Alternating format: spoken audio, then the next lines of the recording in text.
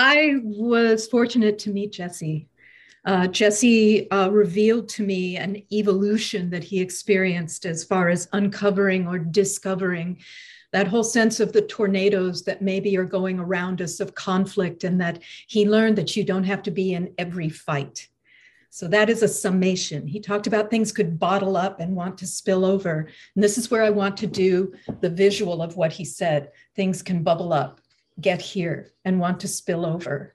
And ultimately, he learned that you don't need to do that. And he did this gesture, which felt like he just brought it into his own center and grounded again.